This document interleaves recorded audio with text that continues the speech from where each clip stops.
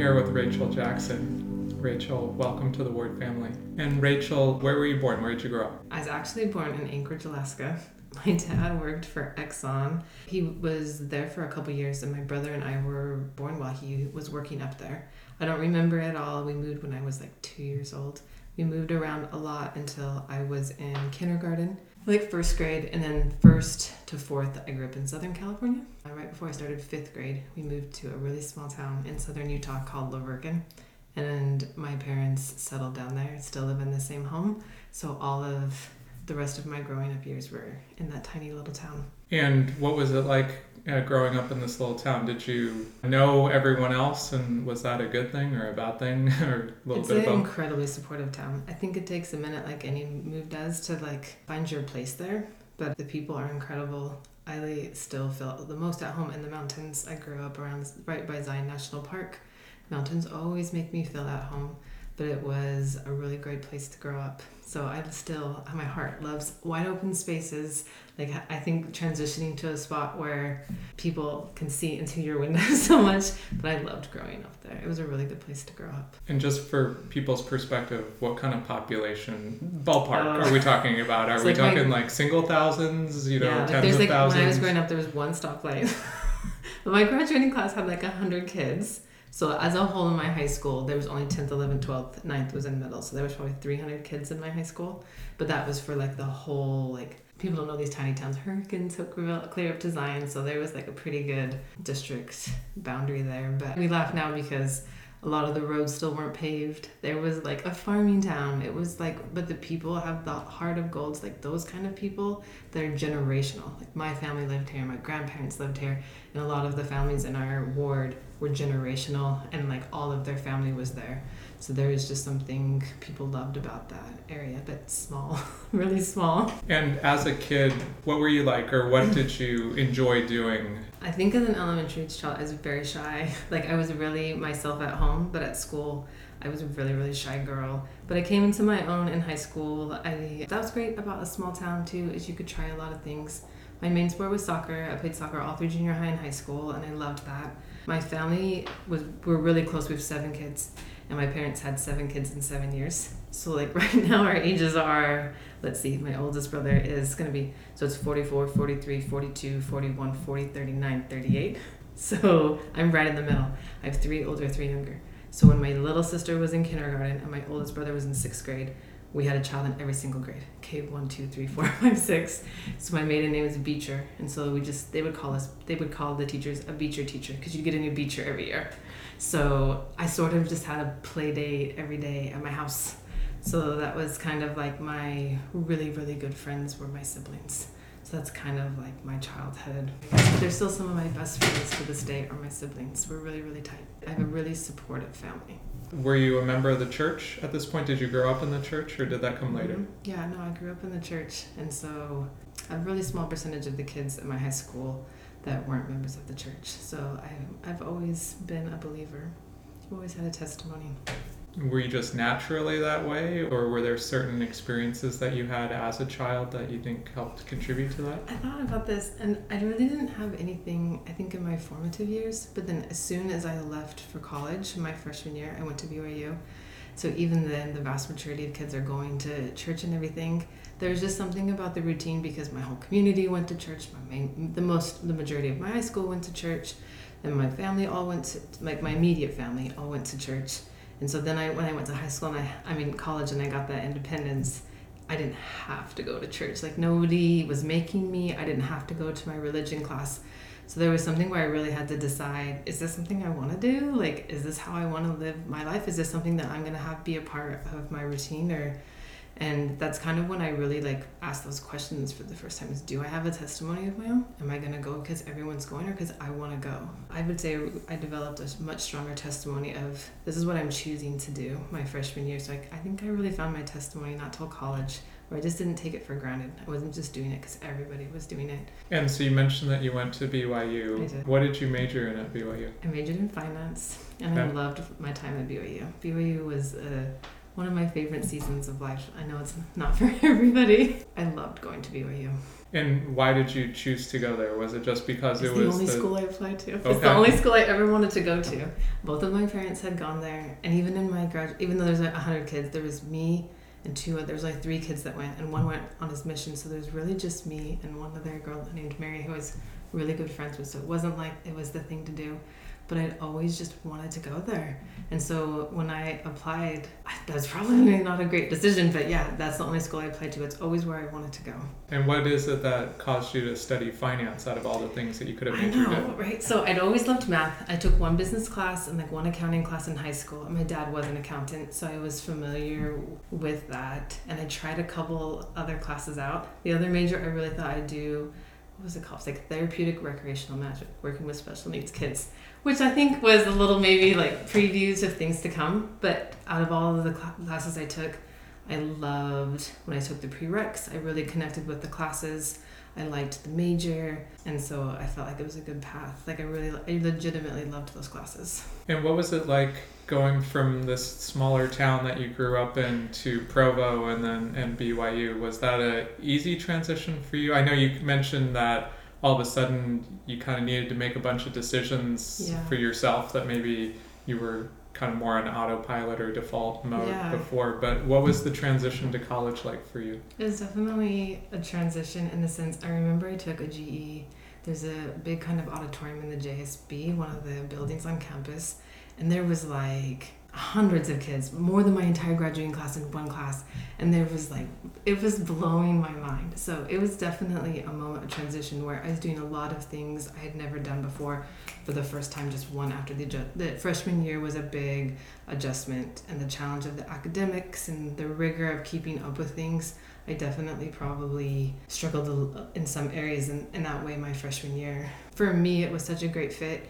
Finding out coming into myself as an adult, it was a really safe space for me to do that. So I felt like I met good friends, I had good roommates. I really enjoyed the process. You mentioned earlier that you're a naturally shy person, or at least at school. Maybe at home it's when you get to know me, I'm much more comfortable, but at first I'm pretty shy and reserved. So I'm curious, when you think about, you're now in our Young Women's kind of organization, but so when you were a young woman and then also when you first arrived at BYU, how was that like for you in terms of making friends or making kind of connections? Do you feel like that was a kind of a hard process for you, or were you able to maybe make 1 or 2 friends and then that built upon itself, or what did that look like for you? I was really blessed. It was my sophomore year, I would say especially. I was friendly with people my freshman year, but I got really, really tight with my friends my sophomore year.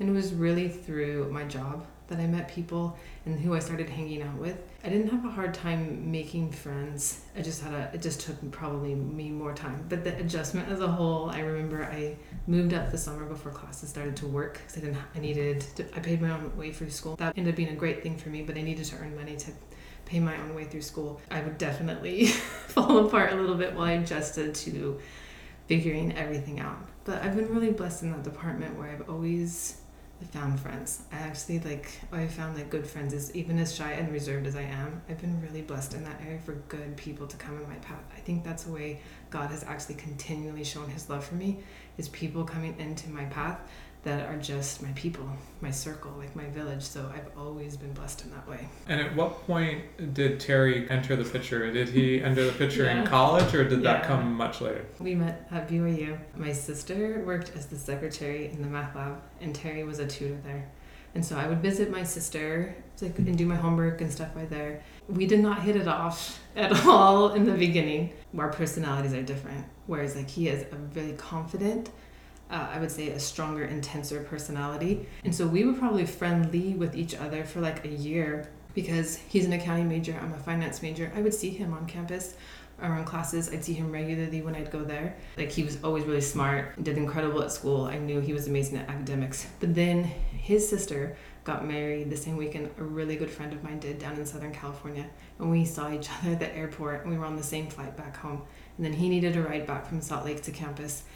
And then that's kind of really when he asked for my phone number and we went out on a date. And when I went out on my first date with him, I hung out with his people in his inner circle. He's really been blessed with friends too, I would say. He met a really core group of friends his freshman year that to this day, he's a really loyal friend. And this circle that he met freshman year, they just have each other's back, and T was himself. And I didn't see intense academic Terry. I didn't see strong personality Terry. I saw T. And he was fun. And we got a lot more in common than I thought. And I was so surprised. And so we started hanging out more in that light. And yeah, we're actually a good match. So that's sort of a haters to lovers kind of a story. So yeah. And were you the same year, or was he kind of ahead or behind you? 2 years ahead of me. So then, and he was getting his master's. But the MAC program at BYU is integrated, so you can get your master's quicker.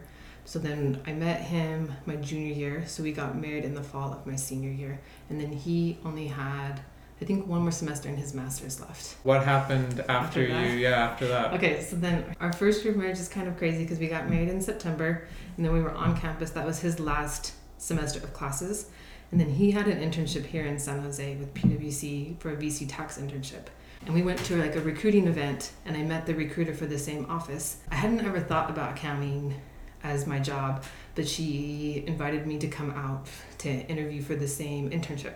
And I ended up getting the same offer, so the first semester in Provo, T finished his school, then we came out here and we both did VC tax internships at PwC San Jose office. And then I had one semester left, so we went back to Provo for the summer so I could finish up my degree. And then we moved back here, and then we both worked for PwC San Jose, but he did tax and I ended up wanting to try audit. And we always used to crack this joke of like, don't we sound exciting? A tax accountant and an auditor, get to know us. So that's sort of how our paths crossed. And that was what was so fun to discover, is like where we thought we were so opposite in the beginning, how much we had in common, how much we were interested in similar things, and we're pretty like well suited for each other. So our first year was kind of crazy. And then we moved here and we loved it so much. And we lived here so we lived in Campbell. We both immediately did not like PwC, but it was a great job, like a really, really good first job, meaning though, like T thought he would do tax law, and then he ended up he knew immediately that wasn't going to be a good fit.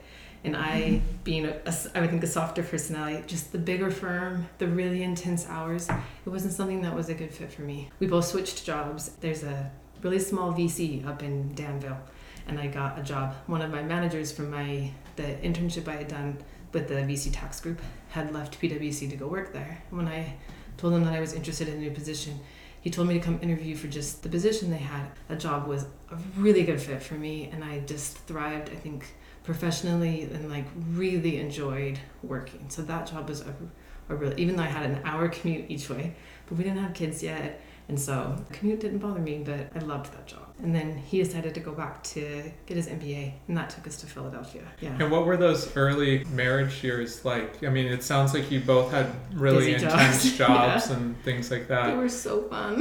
But were you able to still... He worked a lot, and I think he always, especially once we both left PwC, that was a really actually well-suited job for T. The intensity of it, he does really well with a lot going on, new projects all the time. T thrives in that kind of environment. So it was just me, and that's when I took a quilting class, and I to try other things where I transitioned to more of a traditional hour job. We had a blast. We talk about those years, and we had so much fun. So those years were actually really, really fun. We loved our ward down in Campbell. So we had a great ward, a good group of friends, and we were both loving what we were doing professionally. Is there a favorite memory or two from that time period? T always wanted to learn how to ice skate. So we were horrible at it. But I remember we were trying to even then find the balance of his hours that were always going to be more intense. So we learned to set intentional time aside. There was an evening adult ice skating class that we took together that was hilarious. And that's why I said, we genuinely have a good time together. We're willing to try new things together. And so we took this adult beginner's ice skating class and had a great time. So that was a really fun memory. After a few years, Terry goes back to get his MBA. So you end up in Philadelphia. Yes. So were you now working? Did you change jobs to something in Philadelphia? They let me telecommute. And at this time I was pregnant with our first. So I got pregnant with our first. And that wasn't really a thing too at that time. But then we were discovering too, so I was able to work through the pregnancy till I had Maggie. We were just there for the 2 years for Philadelphia, and then when we moved to Florida, I was more project based. And then I discovered too, like I got pregnant with Emma with our second, and I didn't love the projects as much as I loved what my responsibilities were on the daily basis. And it was a good time for me to transition, and our life was changing in other ways. That was a natural time for me to transition to full-time with the kids. So that kind of happened gradually, where I worked full-time, and then I was able to keep telecommuting for most of my time in Philly, and then I transitioned to full-time with the girls when we moved to Florida. We were talking earlier about the transition of going off to college. We think about the transition from no kids to kids, yes. And then I guess more than one kid yes. after that. What was that transition to becoming a mom like? I always say that 0 to 1 is the hardest, hands down. And I know other people say this, and I know it's different for each people, but that transition was really, really hard. Hopefully T's not mad that I'm being honest about that. We didn't know that we had a special needs child, and so we didn't have anything to compare that to. She doesn't diagnose till 2, so that was just a lot to be handed for the first time, and I will admit that we struggled. We struggled a lot that first year, and it just took us a minute to find our way, and we figured it out, but it took us a minute to figure that out. But then after that, Emma was an absolute joy, and Maggie was a super fun baby too, but I was more confident as a mother, the second one. I wasn't trying to figure out everything for the first time. So it wasn't number 2 and number 3 were much easier transitions, because I was in that mode, and I knew how to change a diaper. We knew nothing about babies, because especially T was the youngest by 6 years, and I had grown up in this, we were all the same age. We took classes together at the hospital. They do not prepare you for what is coming. So yes, that I would say that was an intense time in our lives, really an intense time. I remember when Jonathan was born, Amy and I got home from the hospital, and she had done a lot of babysitting and whatever, but we kind of brought him into our living room at this townhouse that we were living in. We just kind of both looked at each other and was like, now what? Yes.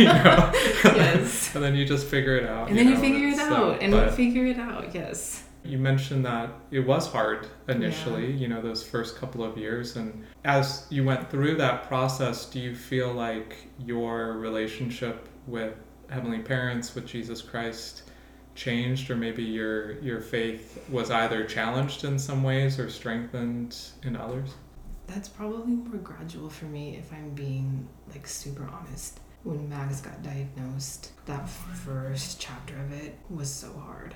And so there was a lot of prayer and but I probably got a little, if I'm being honest, I got resentful and bitter. So it was maybe a down season for me, if I'm being honest about what that was like. And then until we found out later, so our child cannot speak, and so when the letterboard came and she could speak, that was really a season of hope.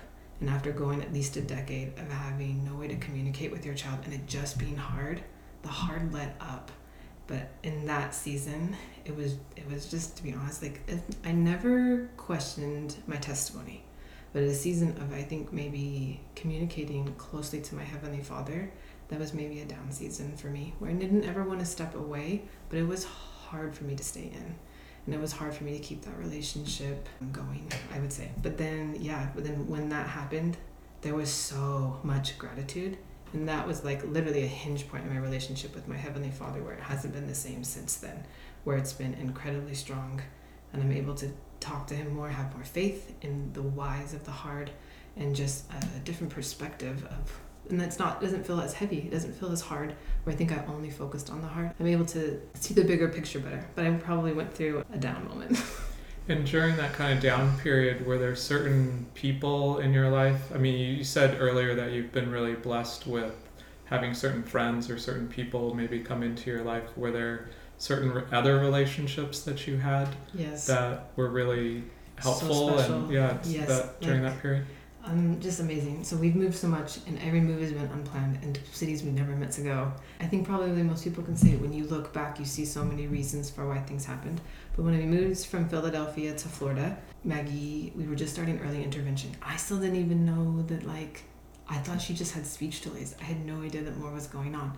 I was about to deliver Emma, and then we started early intervention, and there was this wonderful grandma-age woman named Barb, and she, on our very first session, came into our home. It was like, have you met with a neurologist yet? And I was like, did I need to do that? And she was like, yeah, we need to make that appointment today.